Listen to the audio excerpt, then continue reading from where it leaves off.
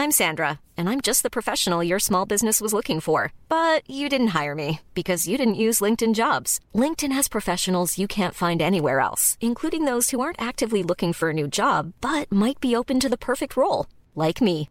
In a given month, over 70% of LinkedIn users don't visit other leading job sites. So if you're not looking on LinkedIn, you'll miss out on great candidates like Sandra. Start hiring professionals like a professional. Post your free job on linkedin.com/spoken today. Ryan Reynolds here from Mint Mobile. With the price of just about everything going up during inflation, we thought we'd bring our prices down. So to help us, we brought in a reverse auctioneer, which is apparently a thing.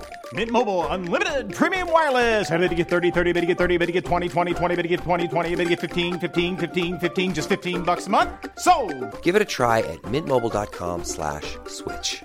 $45 up front for 3 months plus taxes and fees. Promo rate for new customers for limited time. Unlimited more than 40 gigabytes per month. Slows full terms at mintmobile.com.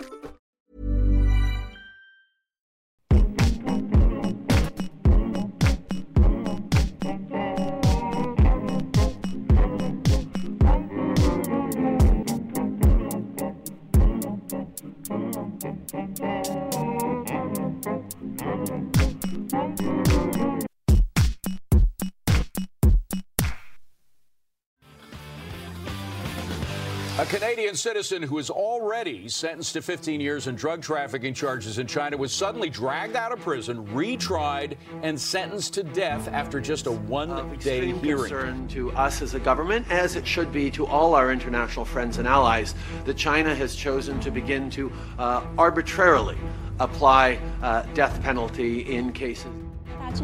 I think the Canadian government does need to remind its citizens never to engage in drug smuggling. 2 Canadian citizens have been detained by China in the aftermath of Canada's arrest of Meng Wanzhou. Former diplomat Michael Kovrig and business consultant Michael Spavor. Well, in the words of a former Canadian ambassador to China, quote, "In China there are no coincidences. If they want to send you a message, they'll send you a message." We are in a bad way with China. The Americans asked us to detain Chinese tech executive and beloved daughter of the People's Republic, Meng Wanzhou. We probably should have fucked that up on purpose. We didn't. And now we're kind of fucked. Chinese ambassador to Canada, Liu She, has accused us of stabbing our friend China in the back. Those are the words he used. They've been retaliating with increasingly frightening anti-Canadian stuff, arresting expat Canadians and charging them with trumped-up accusations of endangering national security.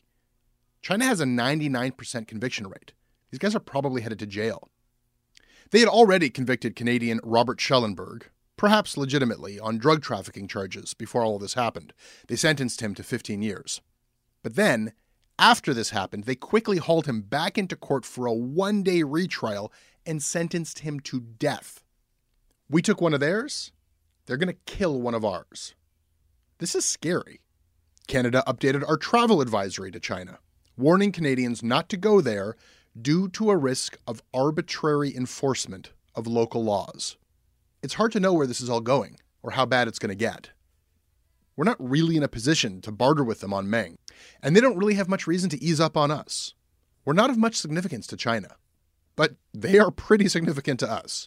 There are 1.76 million Canadians of Chinese descent who now have to think twice about going to visit their relatives. And we do an enormous amount of business with China. About 6% of our total global trade is with China. But, imagine if you had a business trip to Beijing scheduled for next week. How are you feeling about that? All of this uncertainty is compounded. It's not just that we don't know where this is all headed. We also don't really know what we're dealing with. Media coverage of China in Canada has been pretty sparse. Our foreign bureaus have been hit hard. And we still rely on a handful of old narratives that are increasingly proving to be faulty. China as a mere source of cheap labor and substandard goods. China as a human rights suppressing dictatorship that will inevitably face a popular uprising when the money stops flowing and the middle class wakes up. China as a bootlegging copycat pirate economy where censorship and surveillance will ultimately limit technological innovation. We fall back on those tropes because we don't have much original reporting. And the reporting that we do have from China is complicated. I mean, what's it like to represent the Western free press in a country that doesn't have or respect one? In a surveillance state where you are certainly being watched and where your very ability to exist there on a journalist's visa can be revoked by the government at any time. And in a country that cares very much about how it looks internationally and that has limitless resources to spin you. My guest today knows exactly what that's like. Joanna Chu was a Beijing correspondent for Agence France-Presse, the AFP. She also worked for the South China Morning Post in Hong Kong. Now she's back home in Canada, where she is the deputy bureau chief for the Star Vancouver. And when I reached her, she was right in the middle of breaking the story of Liberal candidate, now former Liberal candidate, Karen Wang, and her spectacular flameout against Jagmeet Singh in the race to represent Burnaby South. She's going to tell me about that as it was happening, and she's going to talk about everything else. Wait for it.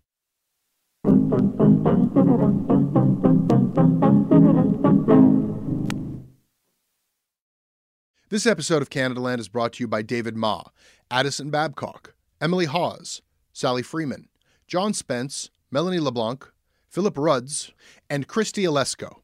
Hi, I'm Christy Olesko, a registered massage therapist from Victoria, BC.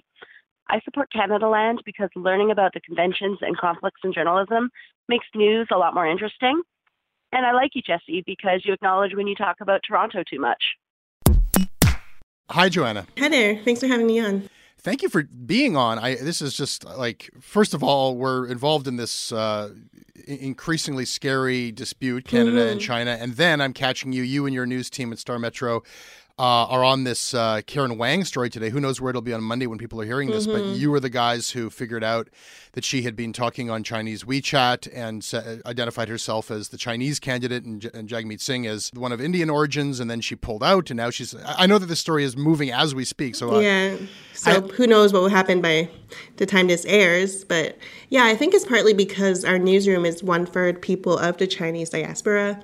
I was born in Hong Kong, others have been born in Hong Kong, Taiwan, mainland China, so we already are attuned to following Chinese language media. It's a great way to get news tips, and we did not foresee that she would resign and then try to withdraw her resignation, and the Liberals saying, no, thank you. You can stay away now. Yeah, no, it's quite something. How did you find that? I mean, I know that you were the one who translated that from WeChat, so like, how did you even come across that in the first place? We monitor WeChat, but actually in this case, a source was like, oh, did you see this? And we were like, oh, no, we will look into it. And then we saw that on the weekend and we got reactions and ended up doing the story. So let me ask you about that, because there's sort of kind of like one way that the Canadian English media is sort of talking about this growing conflict with China, and you can kind of get one sense of things. Yeah. But then we have a large population in Canada of Chinese ethnic origin, and you've got like all this Chinese language media in Canada, and then you've got Chinese WeChat. Are we hearing the same things about China? Are the attitudes the same when you monitor that, or are you getting different stuff? Yeah. I grew up in Vancouver being really intimately familiar with Chinese language media in Canada. My dad works for a Chinese language radio station. There's a lot of Canadian media that publishes and airs in the Chinese language. That often doesn't have anything to do with the Chinese government. It's just there's so many people of Chinese origin in North America that the media scene here is huge. And a lot of the English language reporters have no idea that there's such a diversity of Chinese language media in Canada. Big companies that are mostly editorially independent. There has been some pressure in recent years, but pretty much are separate from China. What's changing is that there's been so many newer immigrants, and including from mainland China, whereas in the past it was a lot of immigrants from Hong Kong and Taiwan. People from mainland China are used to their own media sources, and a lot of their media sources, regardless of where it's from, they get it filtered through WeChat. And WeChat, as we've reported, is a Chinese company based in China, so it's subject to censorship from the Chinese government, and we call it the Great Firewall of China. It's heavily censored, so oftentimes a lot of sensitive news doesn't even appear on the app. It gets automatically deleted, so people never see it. So when these people rely on their favorite app, it's like Twitter, Facebook, Instagram all rolled into one, they're going to get a different view of things. They're not going to get the full picture on sensitive stories, such as the Huawei Meng Wanzhou story. A lot of that was censored on WeChat. I mean, that's fascinating. That's like the Great Firewall is active in Canada, right? Like you're kind of porting it over. You mentioned as well that the Chinese language press in Canada is more or less independent. I had a guy named Jonathan Fawn on the show a couple of years ago, and he was telling me that that might not always be so. There's a story where Helen Wang was fired from her editorship at the Chinese Canadian Post after she published a piece by Jonathan that was critical of the CPC. There's other instances where the idea that Beijing has influence in the Canadian Chinese press has come up. Either you're on WeChat and you're firewalled, or you're reading Canadian Chinese press, independent or not so much. I don't know. What do you think? Mm-hmm. Yeah, it's like a mix, because I lived in Hong Kong, and I think Hong Kong is a good case study for how we should understand how Chinese language press works in Canada. So Hong Kong is independent from Beijing, from mainland China. It's supposed to have a free press. There's no laws for censorship or anything in Hong Kong, but we do find that there's a big variation in how Hong Kong media reports on sensitive stories, and that's not necessarily to do with legal issues. Legal pressure, it's to do with economic pressures. So a lot of Hong Kong business people have business interests in China, so they don't want their journalists, in some cases, to wade into tricky waters and piss off Beijing too much. And we see all the way here in Canada, there's these dynamics too, where sometimes a lot of the owners of the Chinese language media that is Canadian, completely Canadian, they also have businesses that have to do with trade with China or some kind of offices in China. So there may be some economic reasons why some things don't run. In other cases, when it's more people who have really strong family ties to mainland China, to have aunts and uncles, children, siblings in China, it might be that they're worried about the safety of their family if they do a sensitive story. And I spoke with an independent Chinese journalist who was from Beijing. He was a really good journalist in Beijing, and now he's in Canada. His pen name is Huang Hebian. And he said that he's one of the most unique people in that he's not afraid to talk bluntly about what's happening in China and how it affects Canada, because he knows that among his compatriots who are more recent immigrants, there's a lot of fear. We see news about China arresting Canadians. We see news about China arresting human rights lawyers. That stuff is very immediate, and it makes people, even immigrants, really scared.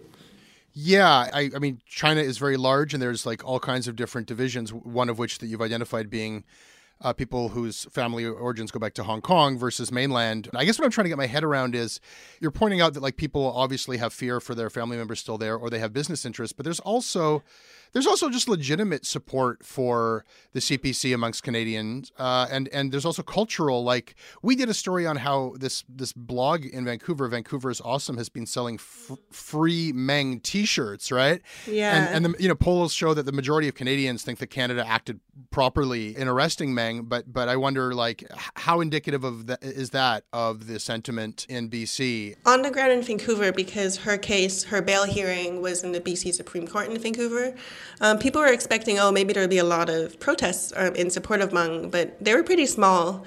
And we monitored social media, as we do, and there's not a large volume of people speaking out in support of her, at least in BC. Part of it could be due to people, I think a general sentiment among, again, recent immigrants is that they want to keep out of politics. They're worried. They want to keep their heads down. They want to not get involved. And that's a habit you pick up from living in China. It's really easy to get thrown in jail in China if you speak out, if you write an open letter, even if you write a social media post. You talk about how easy it is to face censure if you speak out in China. I mean, you're speaking from personal experience, right? Yeah, for sure. So I'm I was born in Hong Kong. My family immigrated here and moved to Vancouver when I was 2. But, by all appearances, I look Chinese.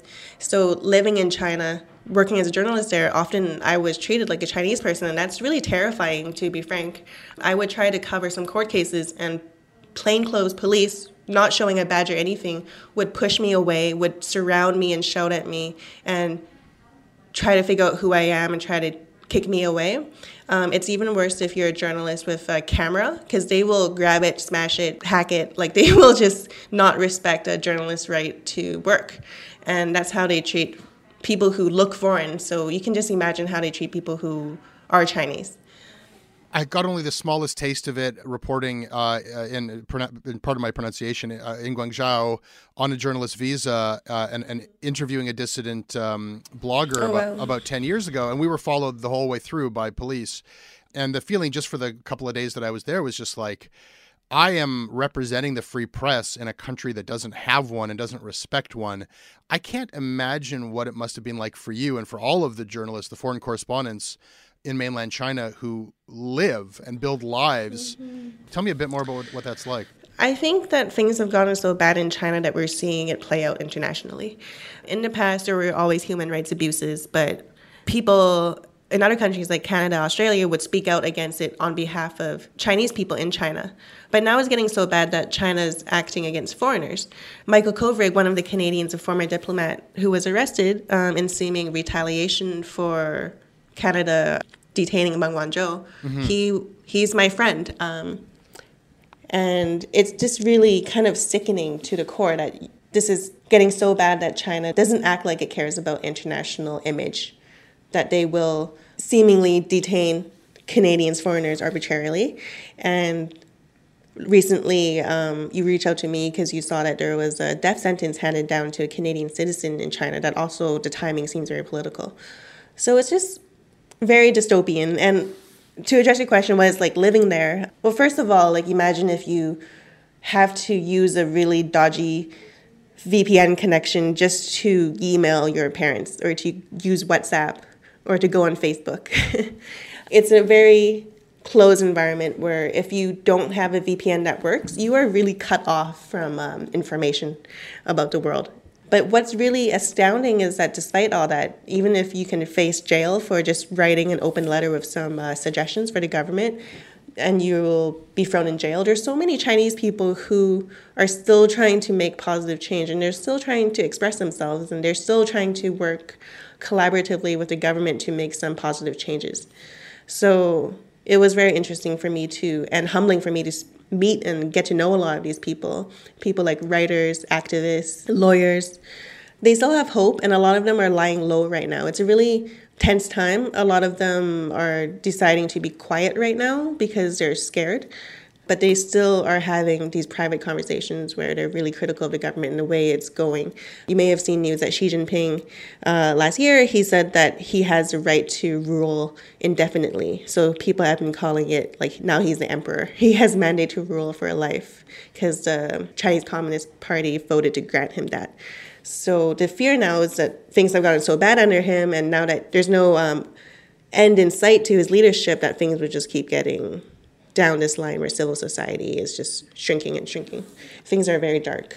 It's kind of opening up our eyes to things that you have been chronicling for a long time. You wrote about Chinese censorship for PEN, and some of the laws, like it's codified into law, what you cannot do on social media. Some of these things that you brought my attention to are pretty alarming. Could you point out a couple that you found to be the most stringent or surprising?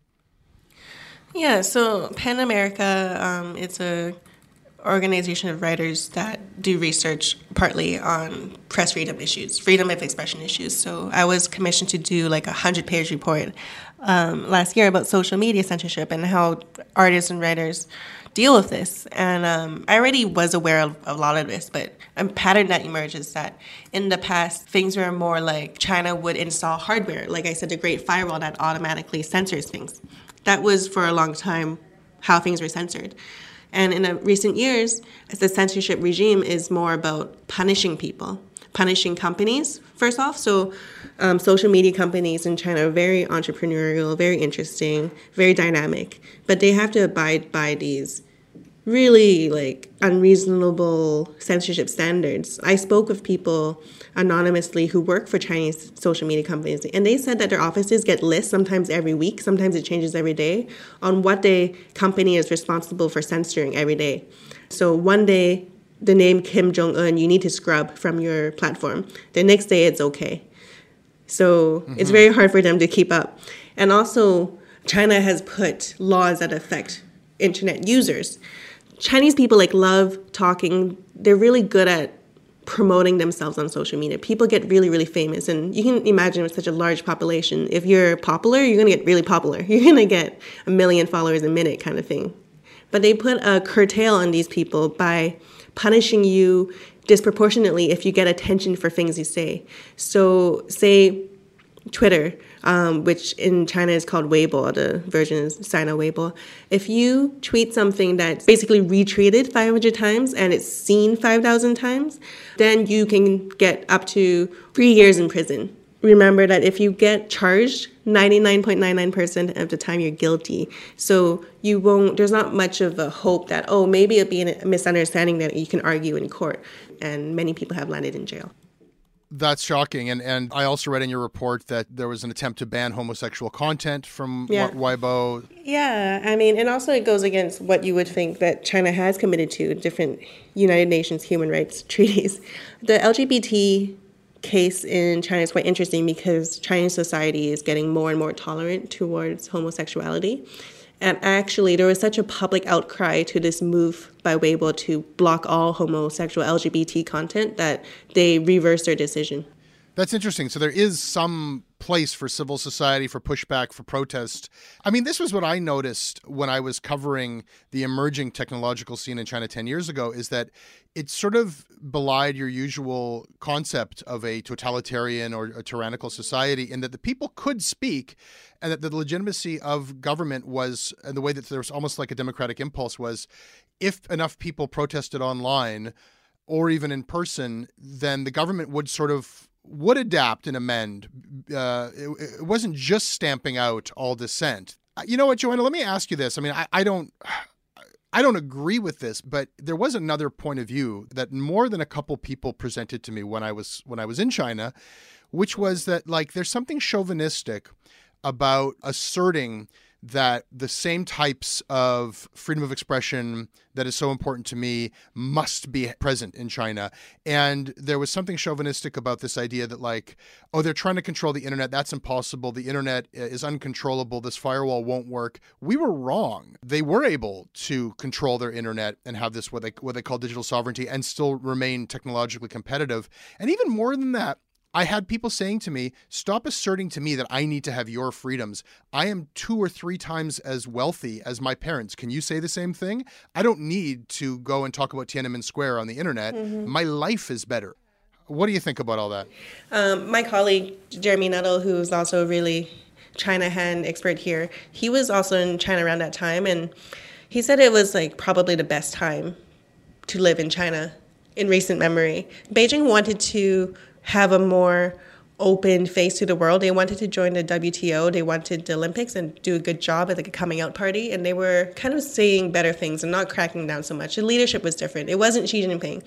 But since Xi Jinping came into power 5-6 years ago, things have been different to the point where, like I said, like, there's been so many incremental regulations that limit what people can say online and limit the work of tech companies that are trying to do a good job. So I've noticed that in just the last couple of years, talking to just everyday Chinese people, that they're getting more and more pissed off. Whereas before they were more like, foreigners always exaggerating what's going on here. In private conversations, I would be hard-pressed to find someone, especially in the capital, where things are more tense, who doesn't think that there is an issue and that Chinese people are facing more and more limits to their freedoms. But again, people are scared. You're not going to see it. They might not even speak to you because you're a Canadian. Sure. They're scared. And because I'm a white guy, right? Like it's... Yeah. I think they spoke with me more because I looked Chinese, so they kind of trusted me more, maybe. I checked in with some of my colleagues and they said, it's harder because they don't want to lose face. They don't want to seem like their country is doing so badly that the average person is scared, even if that's often the case. On the other hand, there are people who made a decision to not get involved in anything political, to just put their heads down and focus on their own lives, making money, doing the best for their families. Often these are the people who have enough money to consider immigrating overseas. So that's also interesting that like they're kind of voting with their feet. They want to have a life overseas, and they don't feel that it's a good place for their children to grow up at this point. Why did you want to work there? Why did you want to report from China? Well, I think journalists kind of seem to make irrational choices of going to places where there's difficulties. But I think it was a pretty personal thing for me because when I was younger, going to school in, boring Canadian suburb, that things were like so easy and so nice and so beautiful. But I was starting to read all these reports that were coming out in the 90s about orphan girls in China getting dumped into wells and ditches and abandoned because of the one-child policy and human rights issues in China. And it was really baffling for me. Like, how did I end up in Canada as a Chinese person? So it really affected me at a really young age, and I just kept doing more research and kept trying to find out what I could. And when I went to UBC here at university, I took really great Chinese history classes and got really, really interested in all China has gone through, from colonialism to wars to Cultural Revolution, where families were pitted against each other, the Communist Revolution. So it was so fascinating, and I wanted to act as a bridge, because I know that Chinese people culturally tend to be really reserved and closed and not want to talk to outsiders. I thought I could act as a bridge, being of Chinese origin, to try to tell the stories. And that's what I've been trying to do. And actually, living in China, often my work itself is very, very depressing and often scary. But daily life is also quite fun. Like, bars are open really late. You can just walk the streets. You can have a beer. You can just have adventures. And once you get to know people and speak Mandarin, like, people are so friendly and funny. The sense of humor of the average mainland Chinese person, I think it's just like one of the best in the world. So a lot of people don't know that. People are goofy. People make the wordplay and puns. Like, everyone's like very clever and sharp and satirical. You wouldn't realize until you improve your Mandarin, as I had to, because my mother tongue is Cantonese, that people are very snarky and funny. And I imagine they have to find ways to be clever and ironic that are a bit subtle, right? Yeah. So like I said in my report, on social media, people use homonyms. Yeah. And they use memes. Like, the memes are just, an example is, you know, Peppa the Pig? Yes, I do. Yes, Peppa the Pig is a symbol of subversion and, like, hip-hop badass culture in China. What? Yes, and I have not wrapped my idea around why, but I think they just chose, like, this completely innocuous and popular cartoon that was already really popular in China and made it into, like, a symbol of rebellion. Because you can't censor Peppa the Pig because everyone there loves Peppa the Pig. I mean, you're talking about the culture of people who live there. You've also written about the culture of journalists, of the foreign correspondents. And just to take us in a different direction, I'm just really curious about what it's like to live amongst the kind of press club culture, foreign correspondent culture. You wrote a piece for Foreign Policy. Here's the headline: "Sexpat journalists are ruining Asia coverage." And I'm going to read you something from that piece that you wrote, and it's going to require some explanation from you. So here's a passage from that. "Somewhere deep in the Chinese surveillance apparatus, there is a startling collection of images of journalists' genitalia." I think our listeners are going to need some explanation as to what that's all about. So it was in the middle of Me Too issues, and Me Too also blowing up in China and among Chinese people. I noticed a pattern personally, as well as talking to women journalists and women in Asia, not just in China, that sometimes the behavior of foreign men abroad is really bad and worse than it seems that how these men would behave if they were back home in Canada or the US or Australia, for example. To the point where I collected stories from women and that were really shocking. Like, personally, I myself, just to explain the genitalia thing, that dick pics were very common. And I thought it was hilarious that people were sending them over WeChat, which we know is heavily, heavily surveilled by the Chinese state, especially journalist WeChat accounts. I mean, that's something that you hear women talk about all the time, but you're saying that they receive them from colleagues, from people whose names they knew. Like, people, I mean, it can't be the biggest community in any city. It's not an insignificant thing, the fact that it's being surveyed, because if the government has compromising material on a journalist, that's kind of relevant, right? I think people, when they go overseas, some people, a minority of men, think of it as kind of like a playground.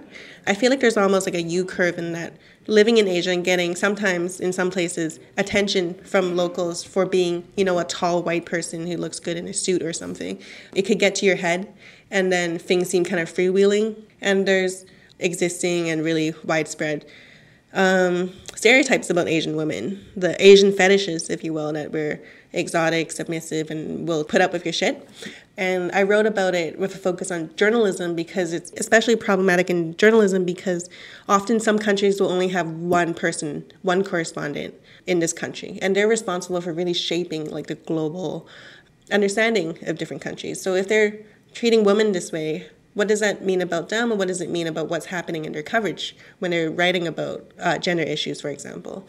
So it's happened to me, it's happened to my friends. The former president of the Foreign Correspondents Club in China was accused of sexually assaulting a fellow journalist and a female friend of his recently, and he had to step down, and he was fired from the LA Times. It's actually pretty terrifying the way that you describe it, these guys who, you know, they may have a young woman, like a local hired to be their translator or to work with them in some kind of lower capacity. They're independent of the usual HR structure and management structure of their parent companies. There's no recourse for anyone. Like it just seems, you know, and then you add to this cultural idea of like, you know, our man in Beijing, an international man of mystery, and the way maybe those posts attract guys who want to go live a certain way, or maybe they become that way for all the reasons you're describing. But yeah, to be a colleague and an Asian woman did not sound like it was so fun as you laid it out. Yeah, like I feel like I've gone through a lot going overseas, and I'm a bit jumpy back in Canada, but where people are nicer. I mean, people are operating under high stress and a lot of expectations, and they misbehave, and it could range from things that are more harassment, hitting on your news assistant, for example, or it could go to the level of sexual assault. And I've heard some really terrifying stories where someone is on assignment with another journalist and they are attacked. And at the whole time I was writing it, I was like second guessing myself. Am I making more of it than it is? Am I talking to all these people, but you know, a trend is emerging because I'm looking for it? But when I published it, it became viral internationally overnight almost, actually within a couple hours, and people all over the world reach out to me saying the whole thing with sex pets is a thing. It's a fascinating piece. Now you're back in Canada and you're covering a lot of the same issues from a different perspective, and you've got a team, you've got a diverse newsroom, you've got the language skills and the beat knowledge to assess Chinese media in Canada and find things that everybody else is missing. I guess you're a really good person for me to put this question to. I feel like we have misunderstood and we have covered China very badly. And we have imposed a lot of our own shit onto China and a lot of our own standards and ideals. And I think it's put us in a really bad position where we are a tiny power. We've been dealt a pretty bad hand in being asked to detain Meng. We're now on the bad side of a superpower. Do we even have a chance through the coverage to understand what we're up against and to understand the way forward? Do we have a chance of understanding China given the journalism that we have? Yeah, I think you're right that China increasingly sees itself as a world power, maybe only second or equal to the U.S. at this point.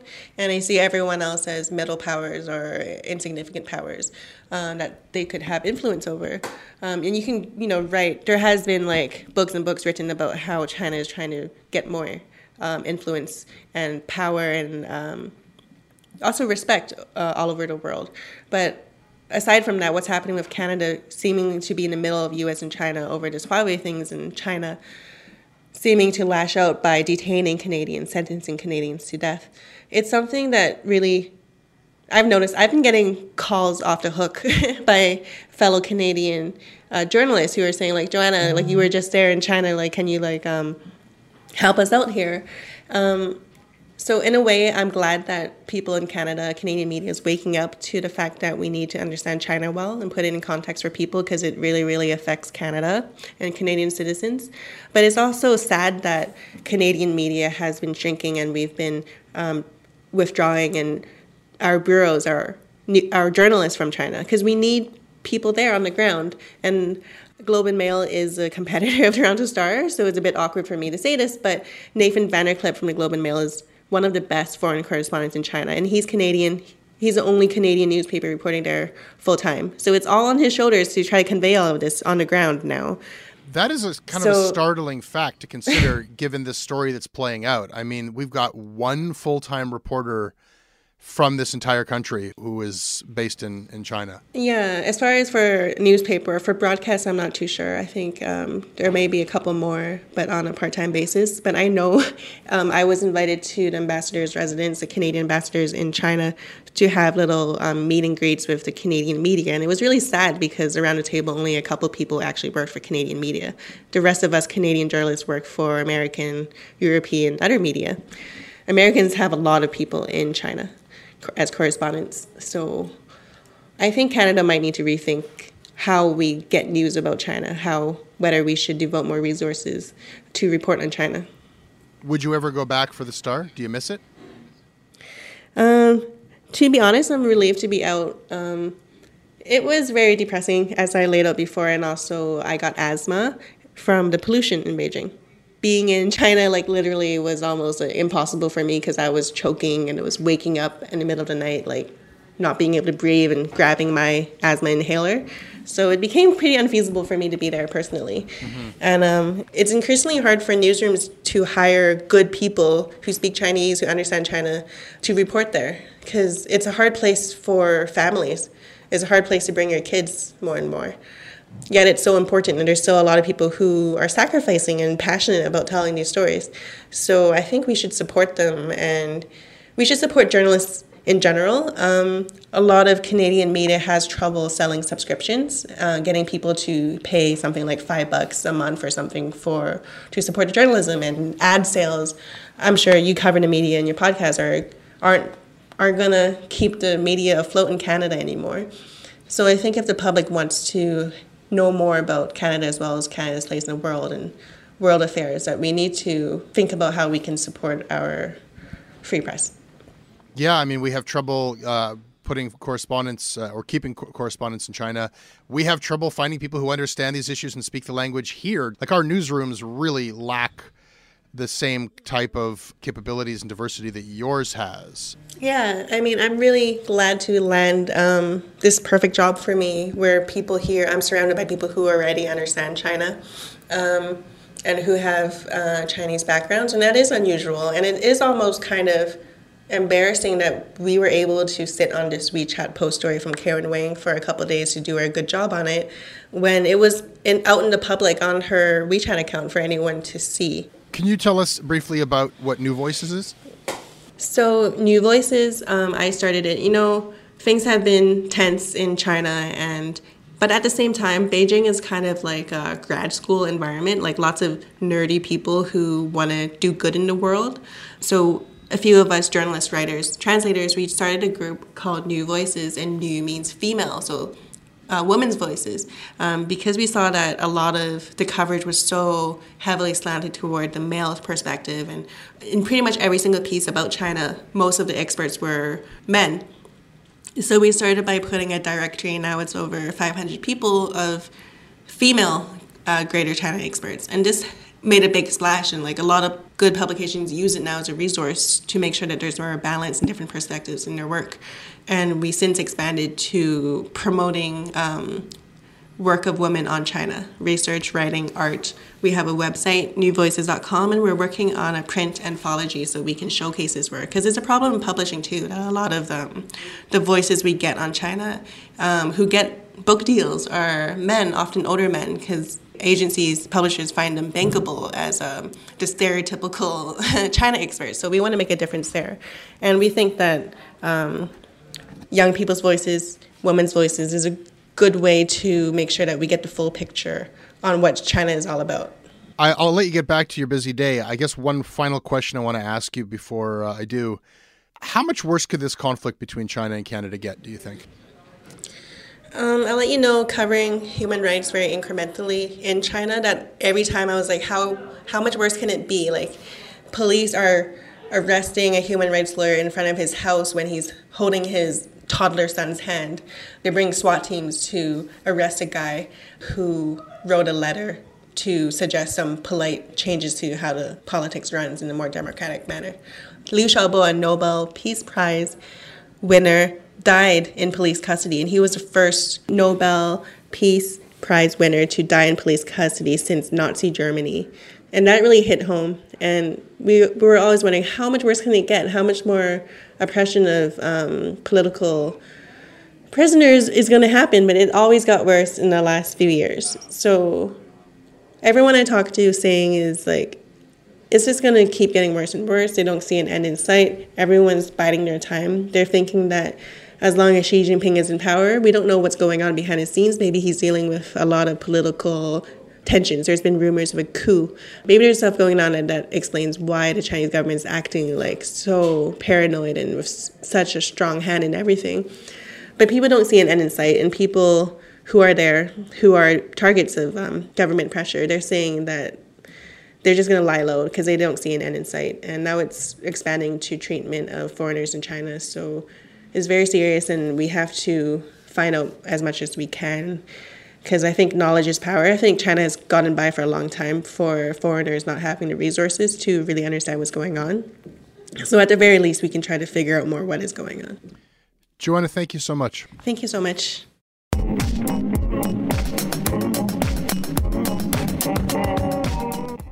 That is your Canadaland podcast. I hope you enjoyed it. You can email me about it, and I will read your email if you send it to jesse@canadalandshow.com. We are on Twitter @Canadaland. Our website is canadalandshow.com. Check it out. We are publishing new stories all the time. This week, there is a new episode of Commons out. Listen to the show, people. Commons is focused on corruption in Canada, and the stories are jaw-dropping. This episode is produced by Kasia Mihailovich. Our managing editor is Kevin Sexton. Syndication of Canadaland is handled by CFUV 101.9 FM in Victoria. Visit them online at cfuv.ca. If you like what we do here and you want to receive versions of all of our podcasts without advertisements, well, you can get them when you support us at patreon.com/Canadaland. Please do.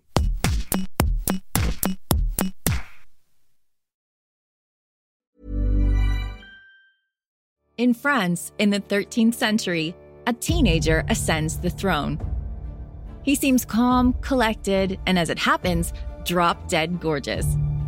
But looks can be deceiving, and no one is ready for the death, destruction, and chaos that lie ahead. Step inside the reign of one of the Middle Ages' most cold-blooded rulers on This Is History Presents The Iron King, available wherever you get your podcasts.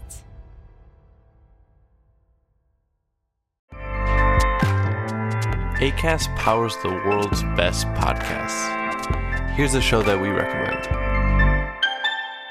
Hi, I'm Jesse Cruikshank. Jesse Cruikshank. I host the #1 comedy podcast called Phone a Friend. Girl, let's phone a friend. Not only do I break down the biggest stories in pop culture with guests like Dan Levy and members of NSYNC, I do it with my own personal boy band singing jingles throughout. Because it's my show. It's your show, girl. New episodes of Phone a Friend. Yeah. Drop Thursdays wherever you get your podcasts. So work it, girl, yeah, work it. Okay, that's enough. Acast helps creators launch, grow, and monetize their podcasts everywhere. Acast.com.